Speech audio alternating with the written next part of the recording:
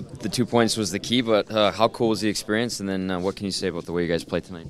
Yeah, it was pretty special. I think the delay, the boys wanted to get out there right away, but the delay obviously put a damper on things. But once things got underway, walking out there was pretty special, and I know all the guys enjoyed it. Conditions-wise, did you guys have to simplify the way you moved the puck and handled it and kind of?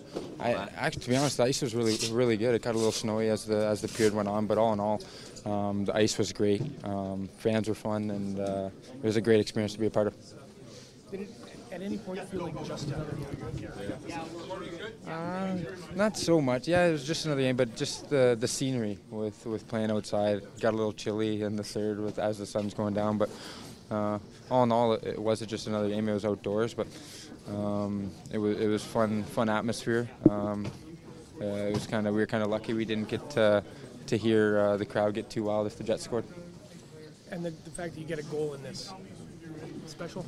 That's just icing on the cake. I think going into it, you want to enjoy the experience as much as you can, but most importantly, you want to get 2 points. When you're playing well as a team and things are going well, it's a fun game to be a part of, and especially when you walk away with 2 points.